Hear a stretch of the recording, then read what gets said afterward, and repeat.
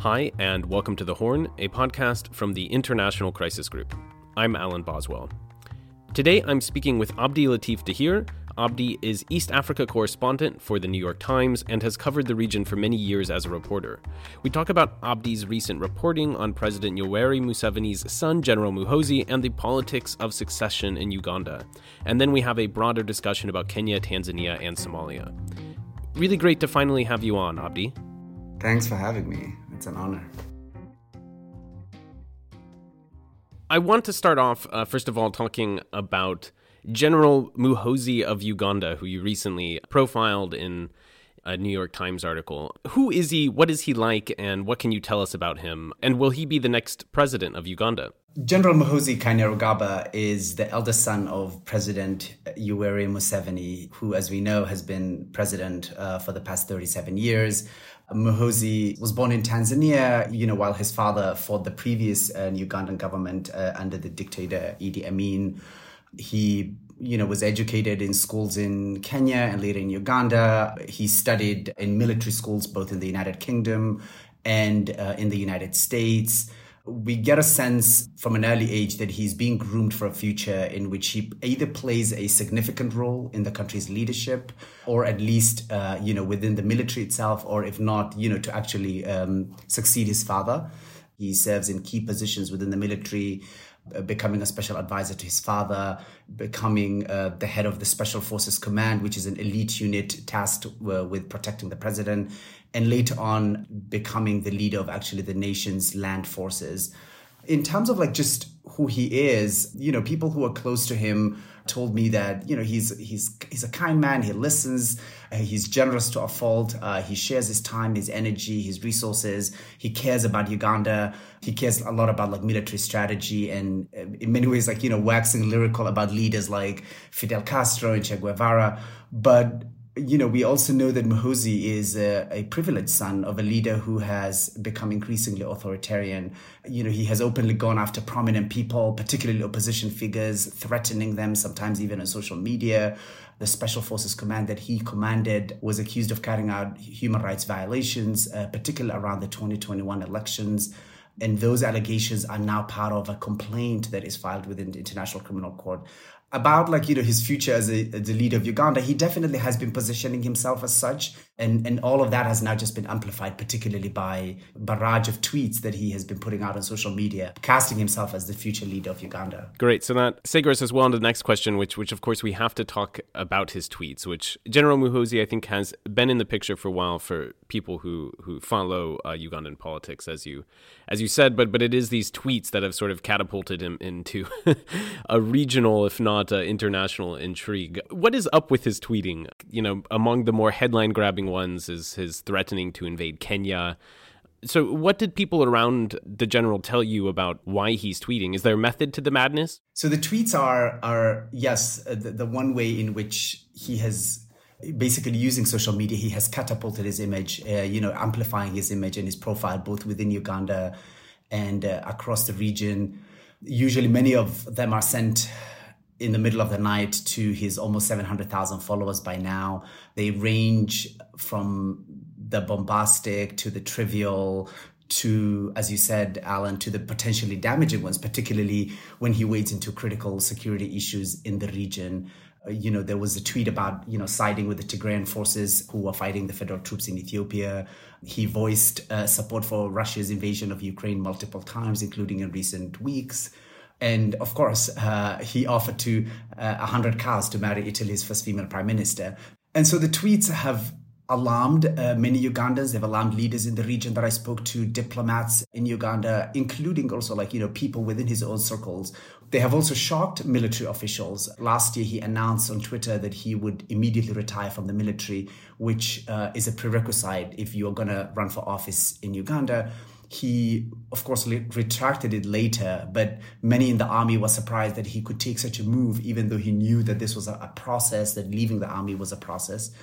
And then finally, the constant barrage of tweets, they've also annoyed his father, particularly, I am told, when he declared last year that he would capture Kenya's capital in 2 weeks.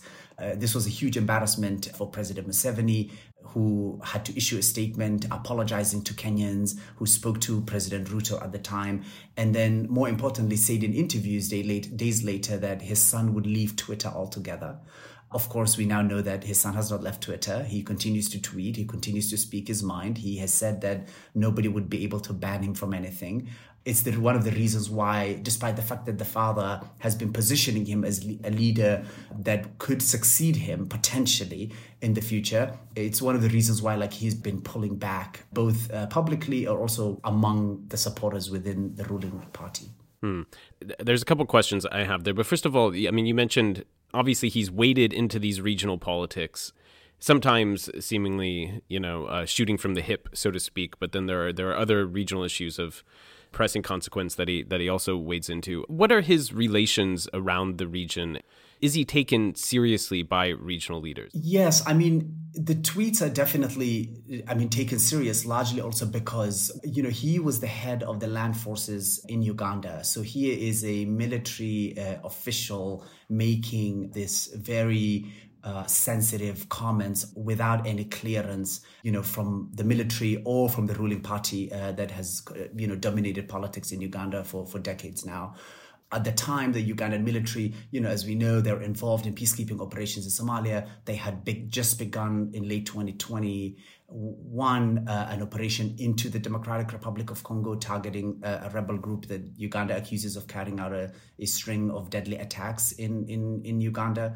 And at the time when he's making also all these comments, he's also doing the diplomatic rounds. Like he met with the presidents of South Africa, Cyril Ramaphosa. He met with the former Kenyan president, Uhuru Kenyatta. He had gone to, Egypt.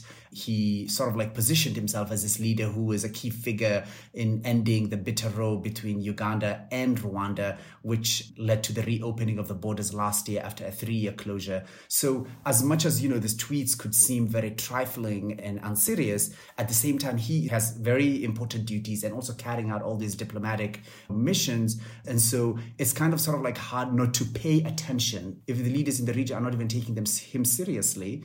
At least they're paying attention, of course. And that seriousness is also showed in the fact that also President Museveni had to come out, issue an entire statement asking Kenyans for forgiveness.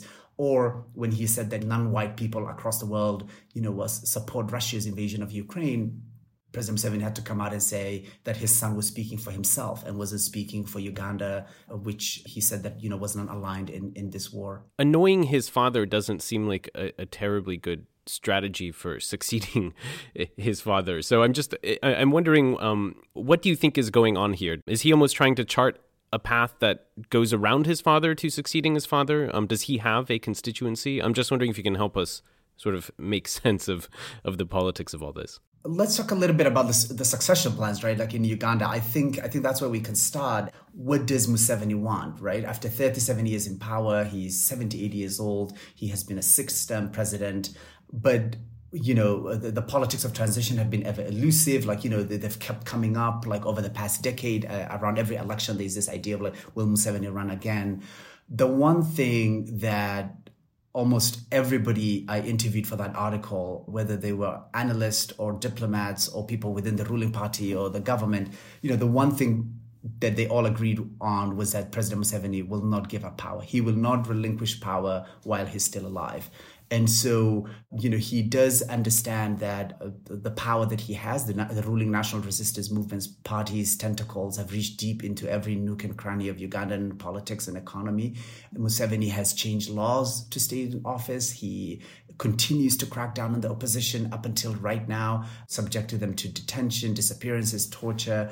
But now that he knows that he's getting older, there's a lot of talk both within the ruling party and within the military and intelligence services about succession and about who is going to succeed him.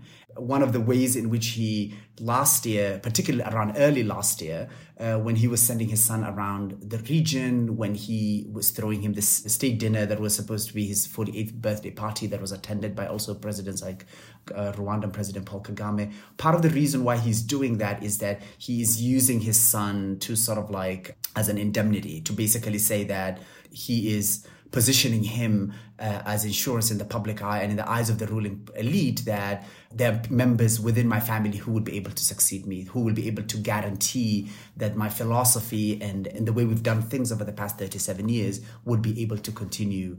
Enter Muhoozi now. And so Muhoozi comes into the picture somewhere around late 2021. He takes up this role largely, as we know now, with the encouragement of his father. He's doing all these diplomatic rounds. He has this prominent roles within the military. And of course, all this leads to around April 2021, when he has his 48th birthday party, nationwide birthday celebrations, and all this amplify the speculation that he was being groomed to succeed his father.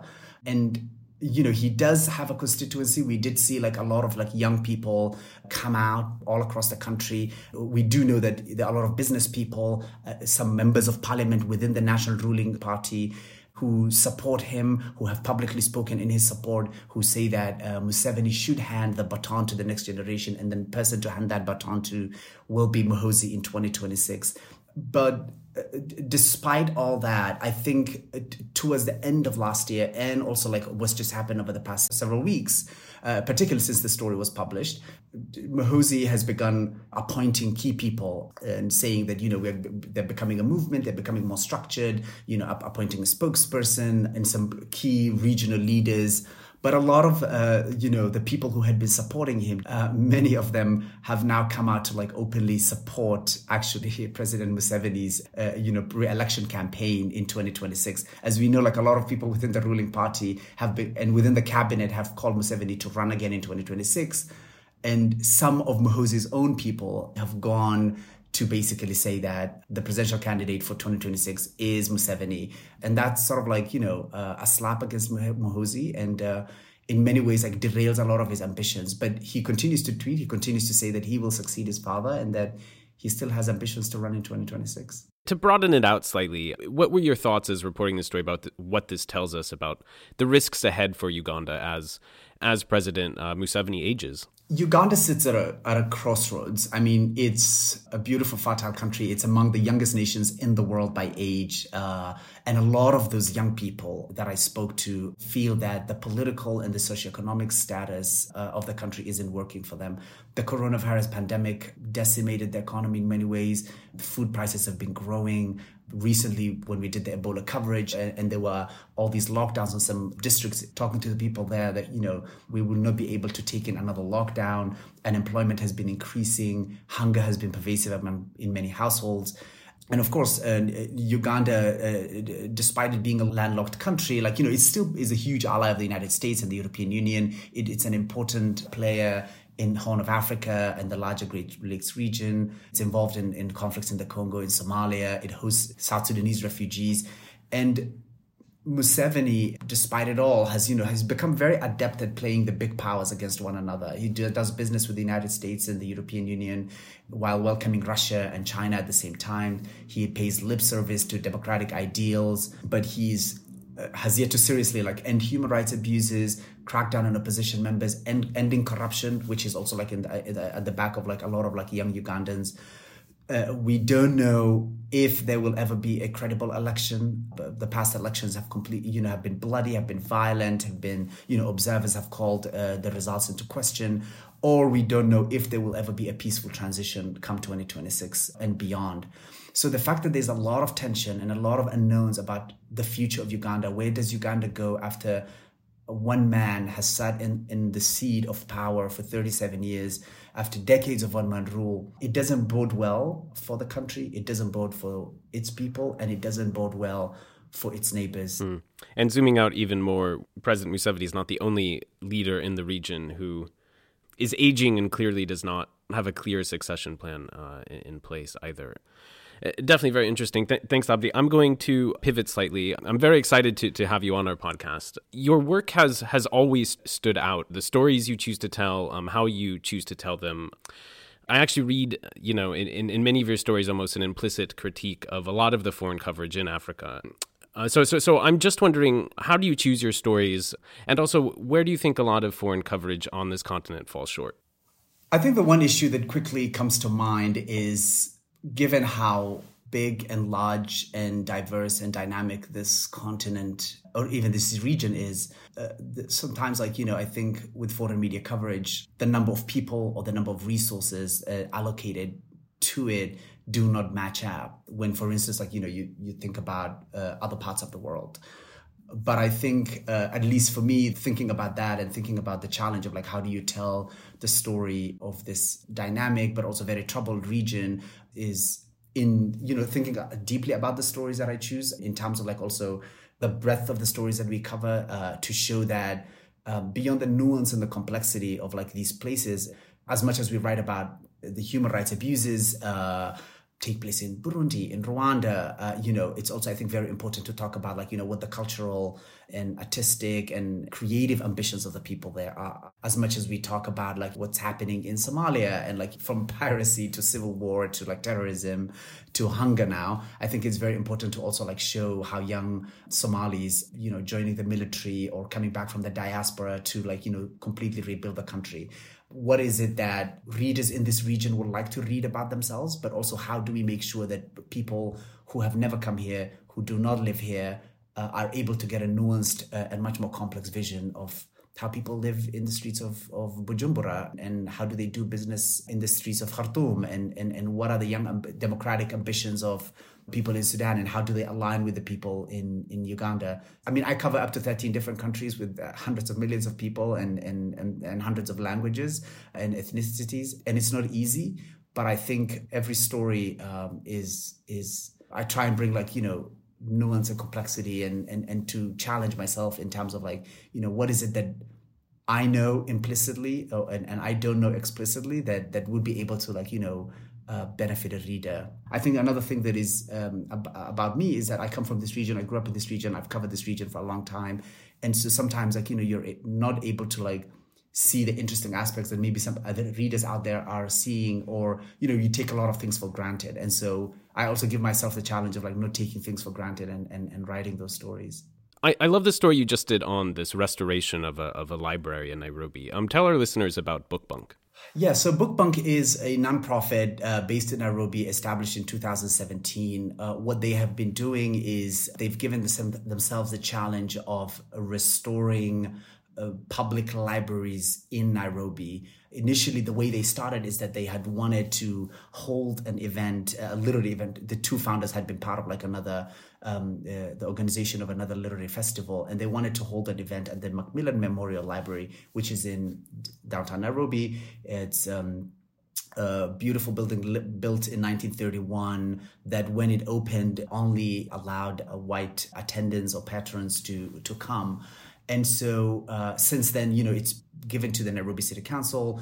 But over the past decades, for all sorts of reasons, it's become dilapidated. The book collections have not grown. And so what BookBank did is that they decided that they were going to launch this project that would be able to restore it.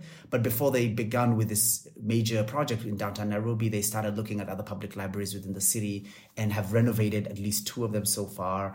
But the project has become much more than that. They've launched a podcast. They make, do all these events all across the city.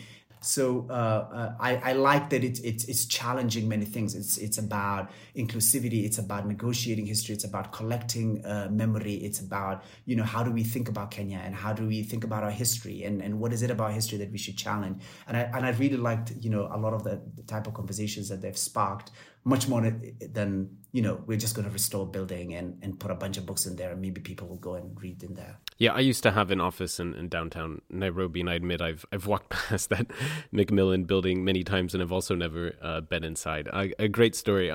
So moving back to our more normal political lens that we have on this podcast, you covered the Kenyan election, obviously quite extensively. I'm just wondering, how would you rate the Ruto presidency thus far, and how would Kenyans, do you think? That's a good question. I mean, I think in many ways, I think we're still in a honeymoon period. So I wouldn't want to make a lot of speculations about it. But I think a few things that stand out for me was that, the potentially ominous sign, particularly for freedom of press. I mean, the first day of Ruto's presidency, basically the morning he was inaugurated, the fact that, a lot of the local television stations were not allowed into the stadium. Mr. Ruto's administration basically handed the exclusive broadcast rights for the ceremony to a local affiliate of a South African pay TV company, and the ways in which the local media concerns were not addressed. I think that was very concerning for me, and particularly because President Ruto had been part of a previous administration that muzzled the press and cracked down on many of their freedoms. I think another concerning thing that stands out for me was that, some of his own cabinet nominees who had been battling a litany of cases in the courts, a lot of those cases were quickly sort of dismissed. Some of them right before some of those nominees had gone in front of parliament.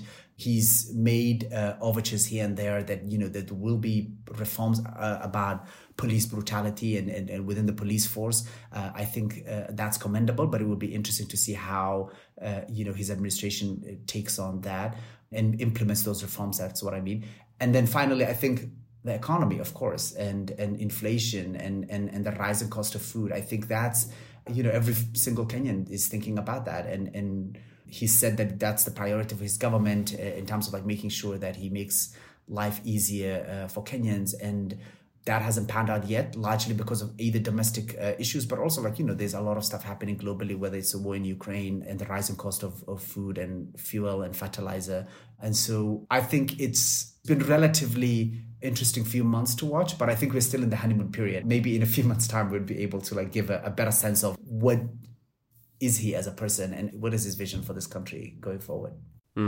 And as part of Kenyan politics, I think one of the stories you've also tracked for quite a while and reporting quite a while is this scandal over the standard gauge rail, the SGR train, as it's known in Kenya.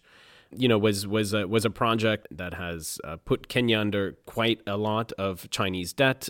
President Ruto just fulfilled a campaign promise, or partially fulfilled it, by publishing parts of that contract, which have been secret for a very long time.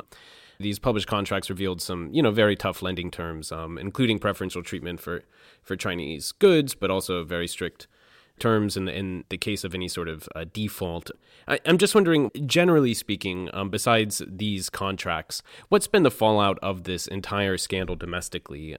And how do you think all of this has affected the Kenya-China relationship and how Kenyans view China? On the question of how Kenyans view China, that's very interesting. I was, deep in Western Kenya around election time and speaking to voters on election day. And I had gone into a market and was talking to people who had voted. And this lady at the market who had a stall there was talking about inflation and the economy and debt. And she said, we are suffering here deep in this small town because we went and borrowed from China. And so it was very interesting to see how the idea of how the government, which President Ruto has been part of over the past decade, the debt that it accrued from China and how it was impacting the economy, how much, Kenyans, even in far-flung parts of the country, were able to articulate and talk about and reference. The railway, yes, as you say, it's turned into a complete fiasco. It's been the target of lawsuits, criminal investigations, corruption, environmentalists and human rights and labor rights activists coming out to say how much it was impacting the environment and also people's employment. The other thing that I think that is key about the railway is that it literally ends in the middle of nowhere. So China at some point realized that, it wasn't making any financial sense and stopped financing the last bit of the railway that would have connected it to Uganda, which was the initial plan. And I think Ruto did understand the administration that he was part of had really messed up. And I think, Ruto has come out to at least his government has come out to publish part of the contract. But the bigger challenge is that will they publish the full contract, which would allow people like us, journalists, activists, everybody else, the larger tax-paying public, to actually scrutinize the agreement and be able to say, what did you offer as a guarantee? How much money did people make out of this train? As we know, Parliament has come out with all these reports showing millions of dollars were lost, whether in land or in other contractual agreements. And I think the big question that his administration will face is the Kenya Appeals Court said that the way the contract was done was illegal. The procurement was illegal. And it will be interesting to see because the case is now being litigated at the Supreme Court. And it'll be interesting to see the decision that the Supreme Court takes about the railway and how his government will react once that decision is out. Will they sit down and negotiate with the Chinese? Will they, default on the loan?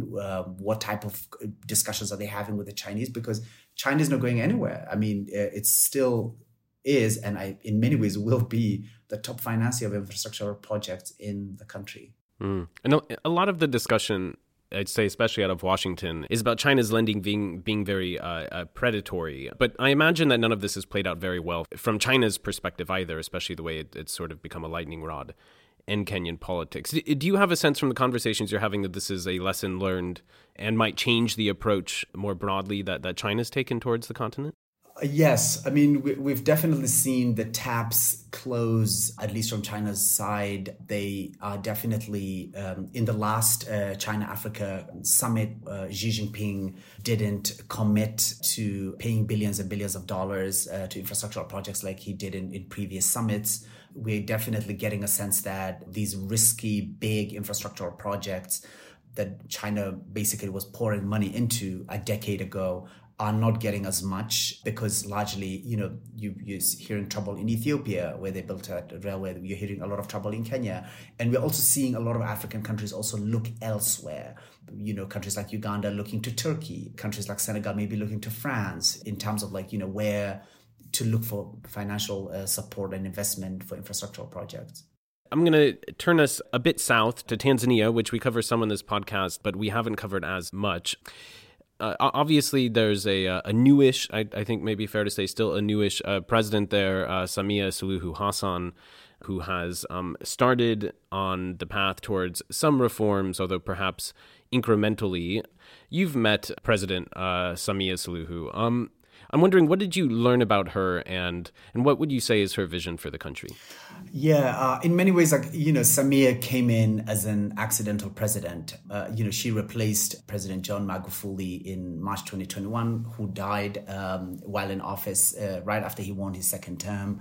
So in many ways, her presidency is being seen either as she's basically completing the term for President John Magufuli, who had been known as the bulldozer. As we know, he played down the seriousness of the COVID pandemic. He cracked down on opposition, passed all these laws that were meant to maintain the ruling party's grip on power.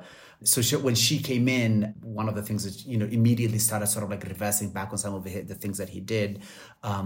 She took the COVID vaccine publicly. She urged investors to return. And as you say, recently also lifted a ban on political rallying, which saw the country's leading opposition figure, Tundu Lissu, return from exile.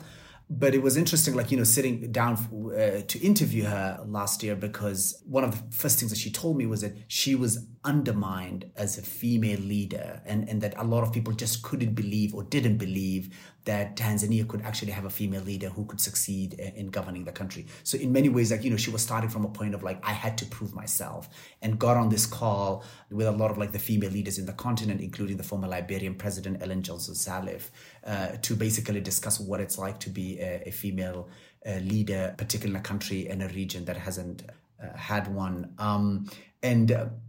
In terms of just have vision for the country, I think a large part of the vision that she spoke to me about was economic, was basically finishing a lot of the projects that Magufuli has started, where they were infrastructural, educational, improving the maternal healthcare in the country.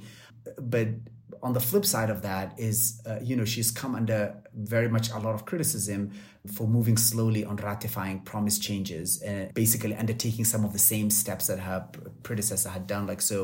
Freeman Mbowe, who's another opposition leader, had been arrested for 8 months. Journalists have faced a lot of harassment. Several newspapers were suspended.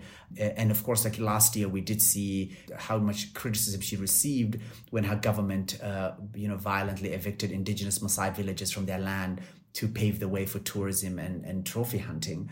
And I think another key issue was that her government is yet to investigate the conduct of the 2020 elections or hold to account the security forces that had beaten, tortured, and killed a lot of opposition members, including in Zanzibar.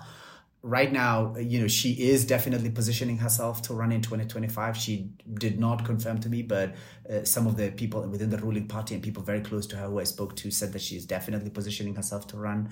It will be interesting to see if she faces pushback from powerful forces within the ruling party and within the intelligence services, who are in many ways not happy with some of these reforms that she has introduced. And another key challenge that she will also face is whether she will be able to implement or allow for a new constitution to be ratified.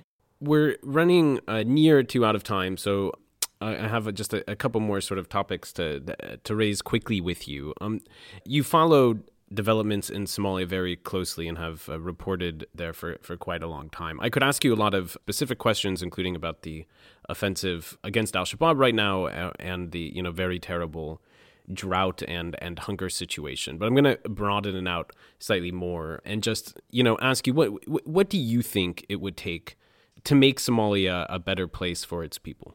That's a very hard question to answer. I think particularly as a journalist who not only reports from the country, but also as a ethnic Somali who has lived in the country, and has a lot of interest and stake in the country. I think, yes, as you mentioned, there's a lot of hunger across Somalia, as a biting drought takes hold. There are, many clashes across many parts of the country. The Shabab and the deadly attacks that they continue to carry against the civilians and military targets. And all this can look like to, particularly whether it's an outsider observer or people living within the country, that many things aren't working. But we know that many Somalis have been working very hard to make the country peaceful. Young Somalis have joined the military to rebuff the threats of the Shabab.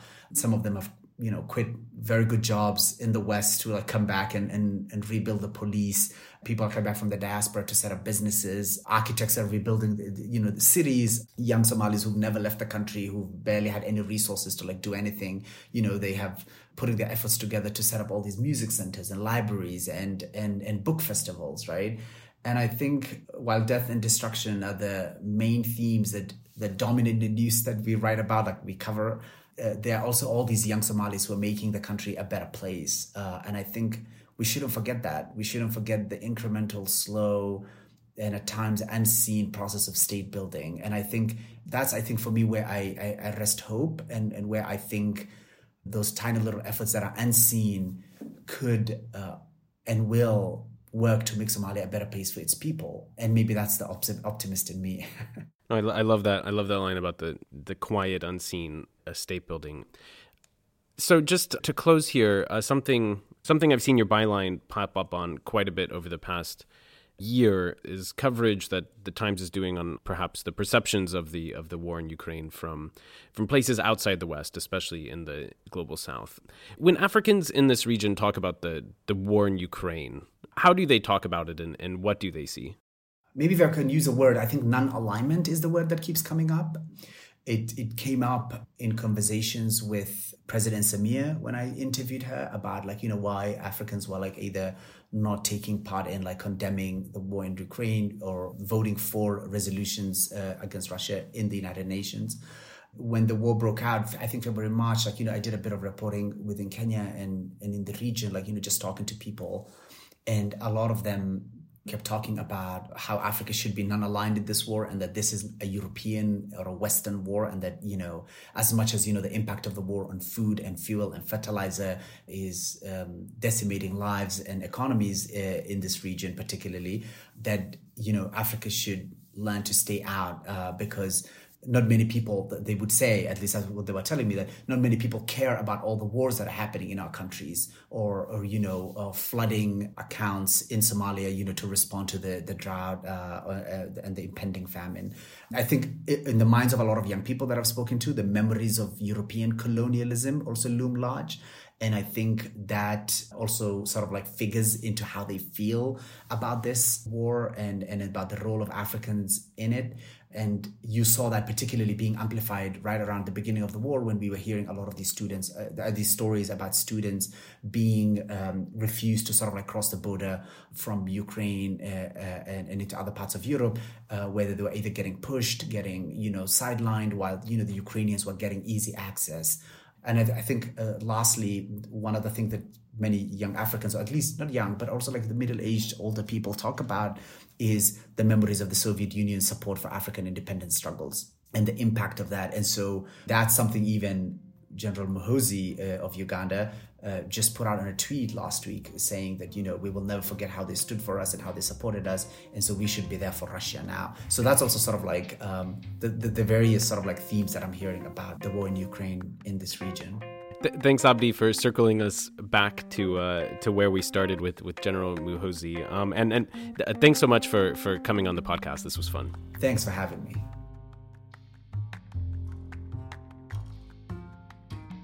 Thanks for listening. Once again, I'm Alan Boswell, and The Horn is a production of the International Crisis Group. The Horn is produced by Mae Francis and Ida Holly-Nabi.